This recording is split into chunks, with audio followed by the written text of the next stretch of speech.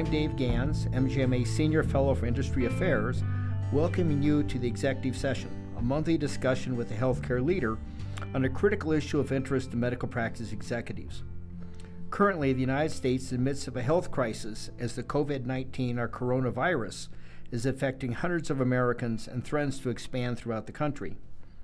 Today, I have the pleasure of speaking with Dr. Jason Persoff, Associate Professor of Medicine, Assistant Director of Emergency Preparedness at the University of Colorado Hospital at UC Health, Aurora, Colorado, for his insights on how a medical group can best provide appropriate care to its patients while protecting its staff and providers from infection. Dr. Persoff, please introduce yourself and describe your responsibilities at UC Health. Thanks, Dave.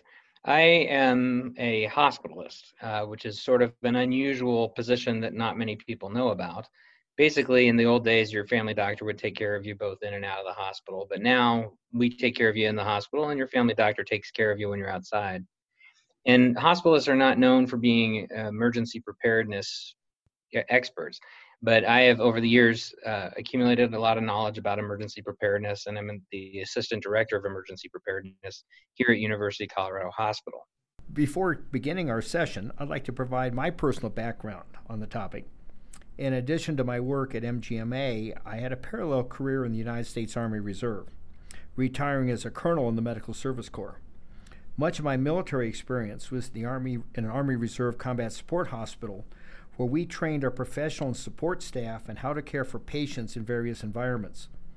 In addition to focusing on the trauma injuries you expect on the battlefield, we spent substantial time training for bioterrorism-related infections. Important in the context of today's discussion is that most of our training was not identifying or treating disease, but how to protect our doctors, nurses, and support staff so they would not become casualties themselves. The same situation applies today for medical practices who are on the front line of treating patients who may be infected with COVID-19. The Center for Disease Control and Prevention, better known as the CDC, as well as state departments of health and most news organizations have published information describing the COVID-19 outbreak and how the virus is expanding from its original epicenter in Wuhan, China, to virtually all other parts of the world. Today, the World Health Organization declared coronavirus a pandemic, signaling that health experts expect and believe efforts should be focused less on containing the virus and more on stockpiling materials, getting hospitals and doctors ready to handle an influx of patients, and enacting social distancing policies. Meanwhile, the United States has reported hundreds of confirmed cases of the coronavirus as the virus is spreading throughout the country. With the probability that most primary care practices and many specialty groups will be confronted with patients infected by the virus, it's imperative that they understand how the virus spreads and what they can do to minimize the chance their providers or staff members will become infected. Dr. Persoff, can you briefly describe how the virus spreads and why medical professionals need to treat patients who may be treated with COVID-19 differently than their other patients? Absolutely. And as Dave and I had talked about before, he and I share an experience in emergency preparedness back when the Pope came to the United States in 1999. And here in Colorado, we had the largest mass casualty incident we've ever had, actually, because of McDonald's and people not being able to tolerate the heat and the dryness. COVID-19 is a particularly interesting illness in that we know that it is a subset of coronaviruses, which are extraordinarily common and tend to be seasonal in their nature. COVID-19 in particular is, like all other COVID viruses, is spread via droplets. These droplets occur when somebody sneezes or coughs. We also know that it can be spread through what we call fecal-oral transmission. The easiest way to think of this is if somebody actually goes to the bathroom, wipes their behind, and then fails to wash their hands could transmit the virus as well. Now, the reason this is such a different virus and why we need to treat it differently than the regular coronavirus is twofold. The first is this tends to be a much more serious illness. Approximately 5% of patients who contract COVID-19 will end up requiring a ventilator, and about 15% will require being on high-dose oxygen for up to 3 to 6 weeks during recovery. So obviously that's one part to it. The second part is that it is fatal, and it does tend to kill people at a higher rate than background regular influenza. So when we have somebody who comes in, for example, with the concern of an upper respiratory tract infection, it's very easy for somebody with COVID-19 to spread this, particularly because the symptoms at the beginning are so innocuous and so consistent with other upper respiratory tract illnesses. These patients need to be treated generally differently by being placed immediately in isolation, by putting a mask on the patient, having them in a room that has no equipment in it, and the door closed in order to minimize the risk of spread of these droplets that we talked about that are infectious. I know the CDC has identified the elderly and people with chronic conditions like heart disease, lung disease, or diabetes as being most at risk for developing a serious COVID-19 infection. Since this also describes the patients who are the majority for most medical practices, what should a practice be doing to educate their patients on how to avoid the infection, and what should they be doing about their patients' concerns with COVID-19? Well, the first and most important piece of advice is to spread the word, don't panic. The good news is the majority of patients who do get COVID usually get very mild or at most moderate symptoms. And by far, most of those patients are going to do just fine. We also know that the disease has a predilection for people who are older, as you just pointed out, and also those with comorbidities, but younger patients, particularly our children, who are at risk often during the viral season for really adverse consequences from many respiratory viruses, do not appear to suffer ill harm from COVID. In fact, to date, there has not been a child in the world who has contracted COVID under the age of 9 who has perished from the disease. So there's a lot of good news there. The second thing is, like any other illness, COVID has standard prevention strategies. The single most important is that patients need to practice social distancing. Now, social distancing can be mandated in the form of the government and can be assumed as a step slightly above quarantine. However, standard social distancing means that, number one, you don't go to places where there are crowds, where the crowds will be close and pressed in around you. Already we've seen many conferences and concerts and various different meetings canceled as an effort to try and keep people from sort of being in the same spot at the same time. Do not go out and see anybody who may be ill. I know some people like to bring special things back to their family or friends who may be ill, like soups and things like this. But at this point in time, it is very important to avoid anybody who may be ill in order to minimize your risk. The third thing is, it's important to know that the use of masks, which has seemed to be very popular on both the internet and in a lot of people's practice, does not reduce the risk of developing COVID infection. The single most important thing that reduces the risk is washing your hands. Now, interesting study shows that, in fact, we touch our faces roughly around 40 times per hour while we're awake, of course. And the biggest problem is that people come in contact with some of these droplets that have fallen when people sneeze or cough. And then within just a few minutes, if you think about 40 times per hour, somebody raises their hands towards their face, touches their eye, mouth, or nose, and those particles are thus ingested. So the biggest enemy in this case is the stuff on our hands that we're transmitting to our face. So it is extremely important to do proper hand washing or to use an appropriate hand sanitizer. Now, there are two things to know about washing your hands. First is, it really matters how long you do it.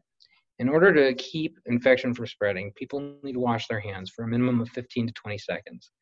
I'll tell you what, that is a really hard task. You can do it by singing happy birthday to yourself twice, but I got to tell you, that really wears on my nerves after just the first time through. So look at the clock, wash your hands thoroughly, both sides. Make sure you move your ring around if you have a ring on your fingers in order to get underneath that to go ahead and decrease transmission. And then after you've done that for 15 to 20 seconds with warm water, once you dry your hands, do not touch anything you don't have to. If you're using hand sanitizer, the trick here is to let it actually evaporate on your skin. Similar to washing your hands, it's important to wipe them back and forth and get that hand sanitizer over every single part of the hand, including between the digits, underneath the ring, and down all the way to the level of the wrist. If you wipe your hands off or use a towel because it's still wet, you're defeating the purpose. It's really in the evaporation that this becomes the most effective way of decreasing disease transmission. Yeah. Now, also, in the context of what practices need to be thinking about, COVID-19 is a very different coronavirus than severe acute respiratory syndrome or SARS, which people may remember spread through much of the world in 2003. And there's a lot of information that epidemiologists and others are applying from the SARS epidemic to our current situation with COVID-19.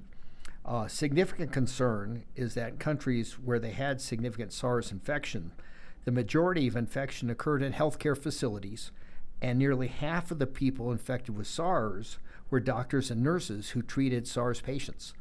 So can you give us more insight on the risk to healthcare workers from COVID-19?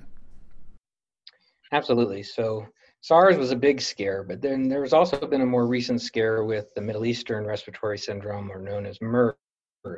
Both SARS and MERS are coronaviruses, believe it or not. So they share a lot of their, well, not DNA in this case, but RNA. They share a lot of their RNA with COVID. Now, a lot of research went into why did healthcare workers so disproportionately suffer when SARS spread out through the world. And the short answer is there wasn't proper precautions by clinicians that when dealing with particularly things or situations where the particles will become aerosolized.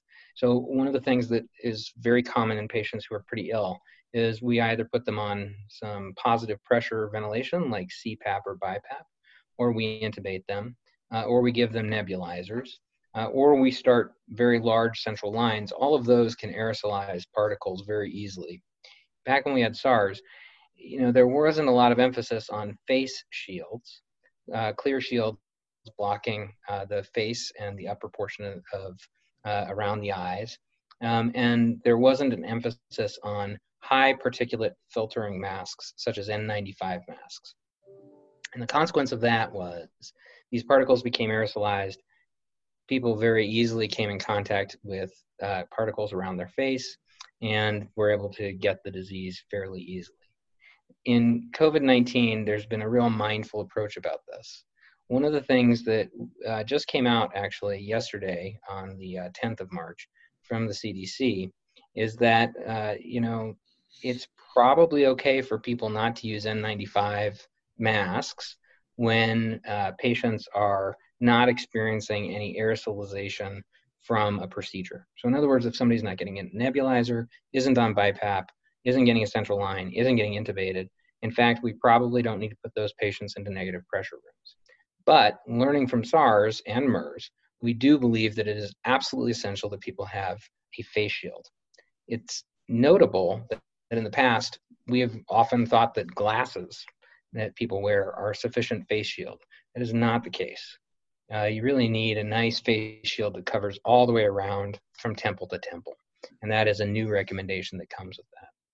Obviously, we want to minimize as much as possible anything that could aerosolize particles of infection, and trying to both enforce social distancing as well as make sure that when patients come in and may be identified as a COVID suspect, that they're immediately put on a mask in order to decrease the amount of particles that they are emitting. It's important to realize that as of today, March 11th, 2020, there are no vaccines for coronavirus, and there is no treatment, although there are several medications under investigation. Back when SARS was very active, there was an attempt to create a vaccine that would treat coronavirus infection, but as it faded into the background, it no longer received a lot of funding interest. Now, of course, there's a tremendous interest in finding a vaccine, and it's hopeful that we'll be able to get that going in the near future. Because there is no drug to treat it, most of the care is supportive. So the most important thing is prevention, by far. When a patient comes in with COVID, it's important for all facilities to be able to provide the best level of medical care they can for the patient. So that means recognizing what your limitations are. If you are practicing in a small office and somebody comes in who may have COVID, it's important to have a room where you can place these patients, put a mask on them, and try to limit their contact with your various things like your blood pressure machine and your pulse oximeter. Once you've determined that a patient may be a suspect, it's very important to send them for appropriate testing and to allow the room that they were in to sit undisturbed for 1 hour before cleaning it down with standard wipes. It's very important to protect your other personnel. So I can't emphasize this enough. There's no room for errors. It's very common, especially in emergency rooms, to see everyone playing fast and loose with personal protection equipment, but really there's no room for that in this particular setting. Everybody should know how to don personal protective equipment. That means also knowing that, again, with this particular virus, glasses are insufficient. You do need a face shield. A droplet mask or a standard surgical mask is sufficient in most circumstances. And you also want to train your staff in contact isolation. Though it's very unlikely that contact is going to be the main form of spread, we nevertheless recommend that in order to keep you from getting something on your clothes that you accidentally bring up to your mouth and inhale. It's also important to recognize, as we are rapidly seeing, Italy was a great demonstration of this. At first, there were just some isolated cases in Italy, and then suddenly within days, they were on a logarithmic expansion with a number of different patients developing respiratory problems. And within another week from there, it was suddenly the case that the entire country was experiencing 200% patient volumes at most of their hospitals and completely overwhelming staff. Absolutely. And a lot of the staff did get ill with COVID, which takes them out of the population. So if we are very strict about our personal protective equipment or PPE, make sure everybody knows how to handle a patient with an upper respiratory tract infection as a potential COVID suspect, we really should be able to minimize the risk of transmission of COVID to healthcare workers. As practices prepare for COVID-19, can you give some insights on some of the distinct topics a practice leader should be covering with their staff, so they'll understand, so staff members can best understand COVID-19, because it's going to potentially affect anybody from the staff, whether it's your support staff, your nursing staff, your receptionists, and potentially even people who are in the back office, even though they may not have direct patient contact. And the ability for people to have their kids out of school. There's a number of things. So first of all, as a leader, it's very important to set aside a time where you can meet with your staff to educate them on COVID-19. Not a time during the middle of the day when things are particularly busy, nor do I recommend it at the end of the day when people are feeling tired, but rather right at the beginning of the morning. And it's very important to discuss how COVID-19 spreads. Most of your staff should be familiar with how coronavirus spreads, because it is one of the most common forms of cold that we deal with each year. It's just this one happens to be much more serious. As I've talked about, COVID-19 is really a disease where we provide supportive care, meaning that we try and provide oxygen for people who are short of breath and have a low oxygen saturation.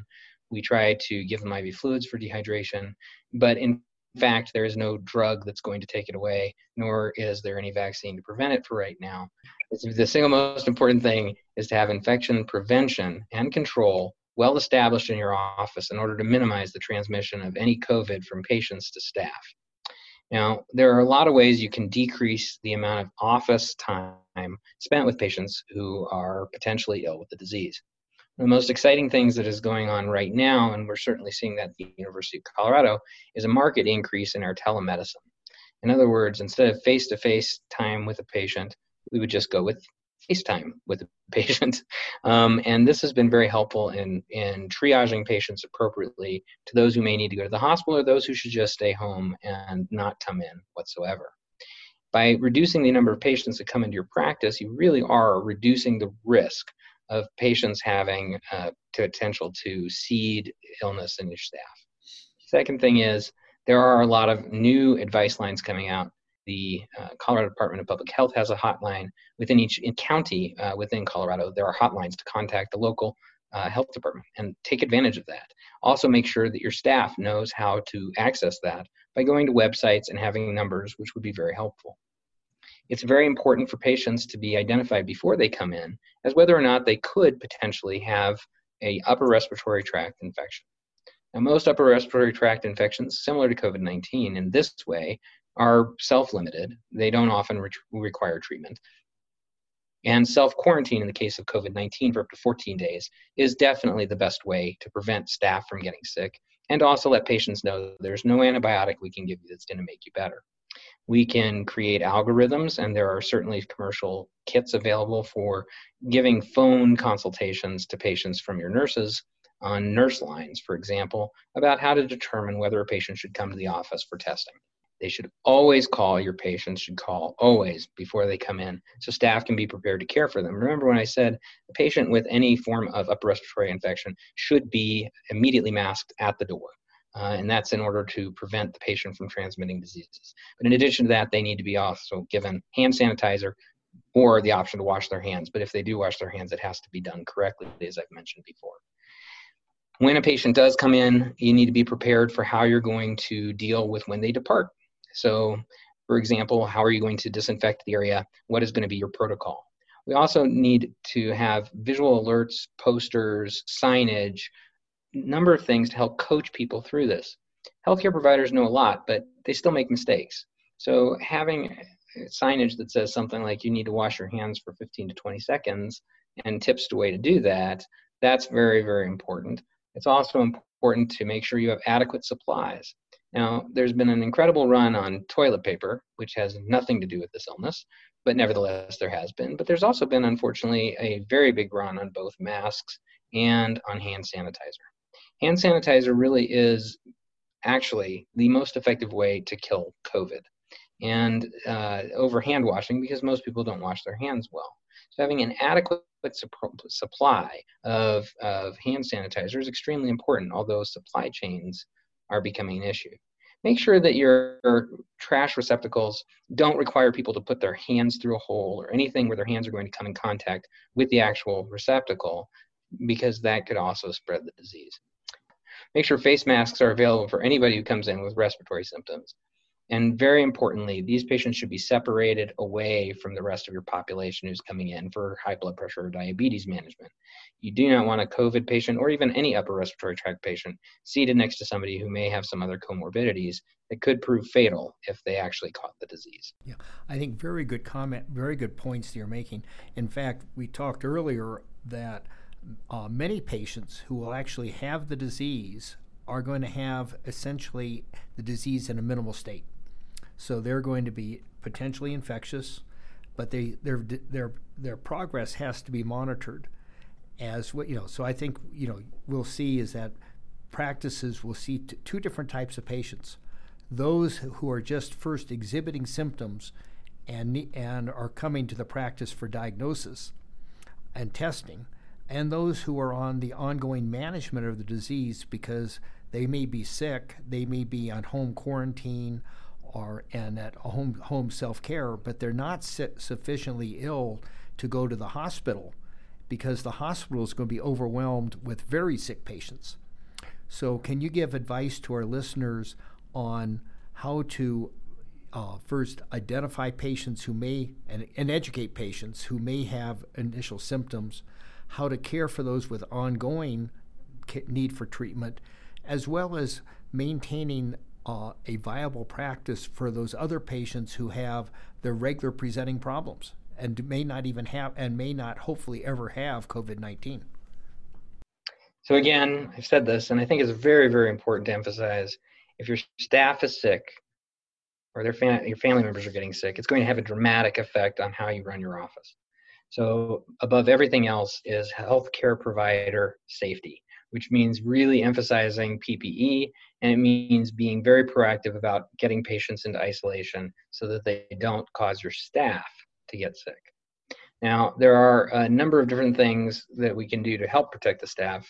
The first, of course, we talked about before, but in addition, you have tons of resources through your local health department. Most health departments are county-wide. If you're going to send a patient to the emergency room, and not only do you need to place a mask on them, as we've talked about, but you need to call ahead to the emergency room to let them know what's going on. Now, most patients are not going to require hospitalization.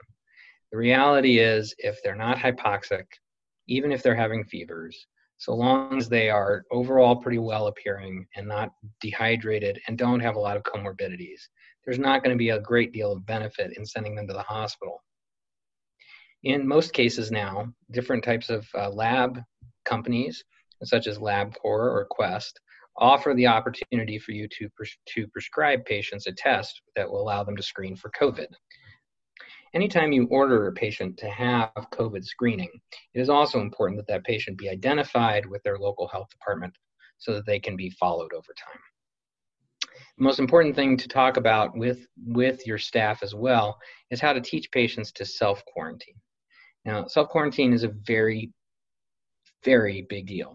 In essence, the consistent message has been patients who have fevers should be in-house quarantined and also wearing masks around their housemates, be that their spouses or their children, and maybe being in a separate room with a separate isolated bathroom in order to decrease transmission throughout the house.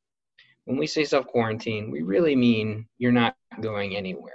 You need to really stay in your house. You should not be involved in any social activities, and unfortunately that means canceling any trips, plans, or meetings you may have had. Except for medical emergencies, there's really no reason for you to go out if you are considered a COVID suspect. In addition, it's very, very important that you have follow-up actions set up to monitor your own staff should they become accidentally infected or come across somebody who's been infected. So let's say you have a staff member who rooms a patient who didn't reveal that their reason that they were there was for fevers and respiratory symptoms, but instead they complained of chest pain. Upon entering the room, you find the patient coughing and their temperature is now in the fever range. The most important thing first to do is get case tracing involved. And case tracing means looking at every single person who came in contact with that patient on their way through the door. For all of those individuals, it's important to take in their names so you know who and what you're going to do, and to establish well in advance how are you going to deal with this situation with them in terms of loss of work. Most organizations, and ours included at the University of Colorado Hospital, are that unless you got a very significant exposure, such as being coughed directly on, for example, you really just need to wear a mask for 14 days going forward, and to make sure that every day you're checking your temperature. There are actual great guidelines on CDC website that describes the types of exposures healthcare workers can have with patients, and it explains the degree of risk involved. For example, if you were wearing no PPE whatsoever, you're actually at a moderate risk of getting exposed to the disease. However, it may be the case that you're in the same room with the patient but weren't really close to them, and that puts you in a much lower risk of the disease. How are you and your staff going to compensate for somebody who needs to not work for 2 weeks if they find that they have a fever is going to be something you're going to want to prepare for, understanding that up to 15 or 25% of your staff may eventually come ill with COVID. The other thing is going to be that you make sure that you highly train the people who are going to be interacting with these particular patients. You want to make sure that they understand that the most important thing is to isolate the patient, to perform droplet and standard contact isolation. You do not need an N95 mask, and to try to minimize anything that could cause aerosolization of the virus, which including starting IVs. We do not want patients to be visited or have multiple family members with them if they have an upper respiratory tract infection. This is part of the idea of self-quarantine. We really don't want family members or other people to be around them, which sounds really harsh. We're going to go ahead and abandon you to the wolves, it may feel, but it's really the important thing is public health here. And you also need to establish very good connections with your local public health, including what could be partnerships. Are you part of a bigger healthcare organization? Is that organization part of what we call a healthcare coalition? And how are you interfacing with that and making sure your messaging and your processes are synchronized in order to decrease the risk of missed opportunities to improve everyone's outcomes? We are strongly stressing that a healthcare provider's note for employees who are sick with respiratory symptoms is a must. Somebody has to clear a patient who comes back with any upper respiratory tract symptoms before they return to work. We should anticipate that this is going to be a very, very serious disease. Let me give you a couple anecdotes where that's concerned. In Italy right now, as I said earlier, the hospitals are at over 200% capacity. There are actually some very strict crisis standards of care which have been implemented, which in some places includes no intubation of patients over the age of 65. Because this is a very serious thing, I mean, that's a large portion of our population, we could eventually end up being in that same situation. The best way a pandemic can play out is if we use a lot of social distancing. With social distancing, we minimize the risk of spread of disease. It doesn't mean people won't get it. It just means that the rate that people get it is spread out over a longer period of time. This is great. In the worst case scenario, and we have a pandemic, which now we know the WHO has declared it a pandemic, if we can slow down the spread of the disease so it's sustained over a longer period of time, that actually is better. It's not like ripping off a Band-Aid and saying, all right, let's get this out of the way. Let's get everybody sick as quickly as possible. The problem is that when people don't practice appropriate social distancing, and when they go ahead and continue, despite the warnings from us and from the CDC and the WHO, to participate in crowd activities, or not paying close enough attention to how they're hand washing, how they touch their face, the reality is that means that we get a lot of patients in a very short period of time. This will rapidly outstrip anything that we can give to keep patients alive. If a number of patients arrive in very rapid, short order over a period of a week or two for a large geographic area, there will be more patients who need a ventilator than there are ventilators. This is not a good thing. So one of the things we really want to see is trying to use the social distancing in order to spread out the virus. Now, unfortunately, that means that this lasts a long time. We know from China that, in fact, this is going to last a long time. And that's a really important thing to get through your employees' heads and your own as well. China actually did an incredible job of quarantining patients and whole population centers because they live basically as an autocratic society. And the effect was pretty dramatic. China's the first country in the world to actually see dropping numbers of cases, but that took 5 months.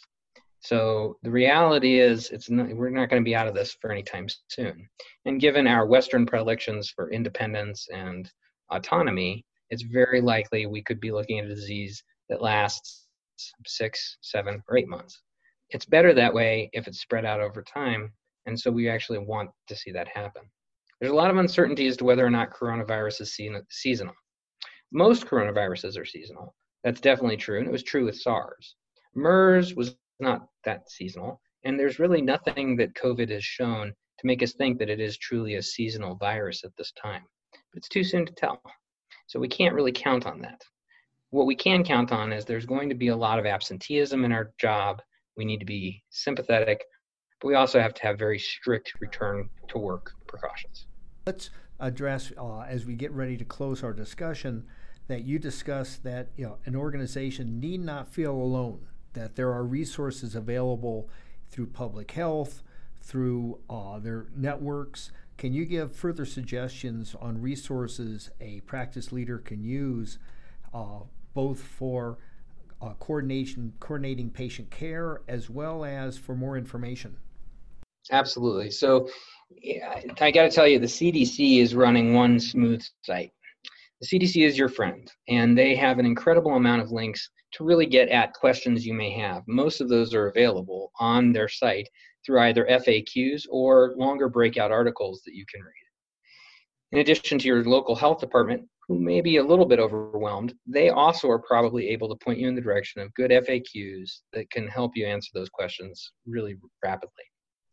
It's important for you to come up with a plan with your local emergency rooms so that you have an idea of how you're going to work with your emergency physicians in dealing with these patients. They are very often in the outpatient world going to actually be one of your best bets on how to handle patients. Do not send any patient, for example, to the emergency room without talking to a physician first.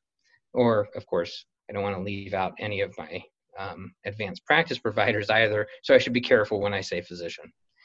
If they're overwhelmed, you certainly can come together with a practice coalition. Maybe you have other practices that practice similar to you, or, for example, there are subspecialists that you work with who have their own practices. And together, try to get together to come up with the best practice for all of you. there is always going to be help for you. At the hospital level, you need to have a very robust emergency management system, which means having a good emergency manager who can activate the incident command structure and sort of begin to seek out the ways that you're going to interface with your public and with other clinicians. One of the things that we found is very helpful is regular emails, blast emails, and potentially mailings to let people know in your practice how best to stay safe, how important it is that they understand how very serious this illness is and that it is not just the flu. And this happens when you are able to go to these different websites as well as speak to these other people to sort of come up with what your practice you want to communicate to your patients and your staff. Yeah. Dr. Persoff, I'm glad that you made that last comment regarding educating your patients, because with so much of the care management for COVID-19 for those patients who have a minimal case is going to be self-care. That it's critical that the patients understand as well what they can do to treat themselves, to self-isolate, to prevent the spread of disease, and more importantly, to know when they need to contact their healthcare provider. Gail, can you give us a few more thoughts on patient communications? Sure. So first of all, we need to be very clear. So you really need to understand what it is the message you want to communicate. This is one of the reasons that I think flyers and discharge paperwork can be very helpful even for a routine visit. It's important, first of all, for patients to know how this virus is different and the same. And I think it's important that you are clear that patients don't need to panic. Most people are going to do just fine. I'm not going to soft shoe it, however. Patients who have comorbidities, particularly, interestingly, high blood pressure, coronary artery disease, underlying lung problems, or diabetes or cancer, are not going to do as well with this disease. We also know that for patients over the age of 70, the mortality rate basically triples. So in fact, that group, more than any other, needs to be taking very, very careful measures to avoid getting infected. You may offer suggestions, like, for example, one option would be to offer coupons for buying stuff off of Amazon for groceries. There's lots of ways you can get creative to get patients engaged in their care. Updating your website so it has the most current information, including links to the CDC, are really great. Also, just sending out or randomly calling certain patients and families just to see how they're doing, especially if this gets widespread, so that you can help sort of nip some things in the bud. Consider creating a patient association with your practice. These could be people who are there to answer those questions that maybe your healthcare providers can't from their comfort of their home, if you are willing to give out phone numbers and they're willing to handle HIPAA. There's a lot of creative ways you can engage people, but the most important thing is to stay fact-based. There's a lot of stuff on all of the mainstream media and a lot of the alternative media as well that's just plain false. On the other hand, this is a very, very dangerous disease. And so you want people to know that you're taking it seriously and that you have an action plan that they can also enforce for themselves. Yeah, I think excellent suggestions, and also putting that relationship between a doctor and their patient so the patient thinks that their primary source of information should be from their practice and not necessarily looking at what may be showing up on Facebook or social media. Oh yeah, Facebook and social media has been an absolute nightmare. I have actually had a pretty brisk following on social media, and the amount of misinformation from people thinking it's due to 5G radio waves to people thinking it's a hoax made up by the Democrats. I mean, it's an insane amount of misinformation. It's usually mostly vitriol and very soft on facts. Yeah, that's right. Well, Dr. Persoff, there's so much more we could discuss, but with your busy schedule and your patient responsibilities, your time is very limited. Is there anything else you would like to add as we conclude our discussion today? You bet. First of all, I really am glad to have had the opportunity. It's an honor to be here and a chance to talk about something I'm very passionate about. So thank you for that. I think, this is the first pandemic that we've experienced in the modern times. The one that most of us have lived through and continue to live through, and the only other active pandemic we have is HIV and AIDS. With medications and with good treatment in the United States, it's very uncommon for us to really see a lot of people dying from HIV, but But the truth is that over in Africa, this is still very much an active pandemic. So because we don't have much experience with pandemics, it's easy to either vilify this and make it Night of the Living Dead and wondering when all the zombies are going to show up, or being blasé because we think it's just another flu season, maybe just a little more serious than before. This is the real thing. This may be the once in a lifetime plague that we ever deal with. In fact, this has a lot of hallmarks that are similar to the Spanish flu from 1918 to 1920, where there was over 500 million people who died. Our healthcare is much better, and we certainly know how to keep patients alive much better. But we need to make sure that we're watching our personal liberties and being respectful and mindful of others' health as well. It's very easy to say, I don't feel too bad. I'm just going to go ahead and go in and go to work. And it's very easy to say, it's no big deal. I'm sure it'll be gone in a day. But the reality is we have, all of us, a responsibility to other fellow men and women and children and the elderly and all people who are sick. We are responsible for making sure this thing does not go as fast and as far as it possibly can. We don't know if there's going to be a second peak next fall, or if the disease is just going to burn itself out, mostly like SARS did. Above everything else, people don't need to panic. We'll get through this. You've got healthcare providers who really are passionate about this, who will take good care of you. But this is going to be a rough bump in the road, and there is no way we are going to get through it without appropriate planning. So really make sure you come up with a personal action plan. Make sure your family knows what your personal action plan is. Make sure your staff knows what that is. Make sure you are very consistent with PPE. Be consistent in your own practices, making sure, like, for example, that your children know how to wash their hands or work with hand sanitizer. By the way, my kids, when they were younger, they called hand sanitizer stinks. I like that. So make sure you apply plenty of stinks and let it fully evaporate out. But most of all, be kind. That's the most important thing here. Don't be selfish. Don't buy things for diseases we don't have right now, such as the toilet paper, and try to be mindful of how you can be helpful to everyone else. Thanks.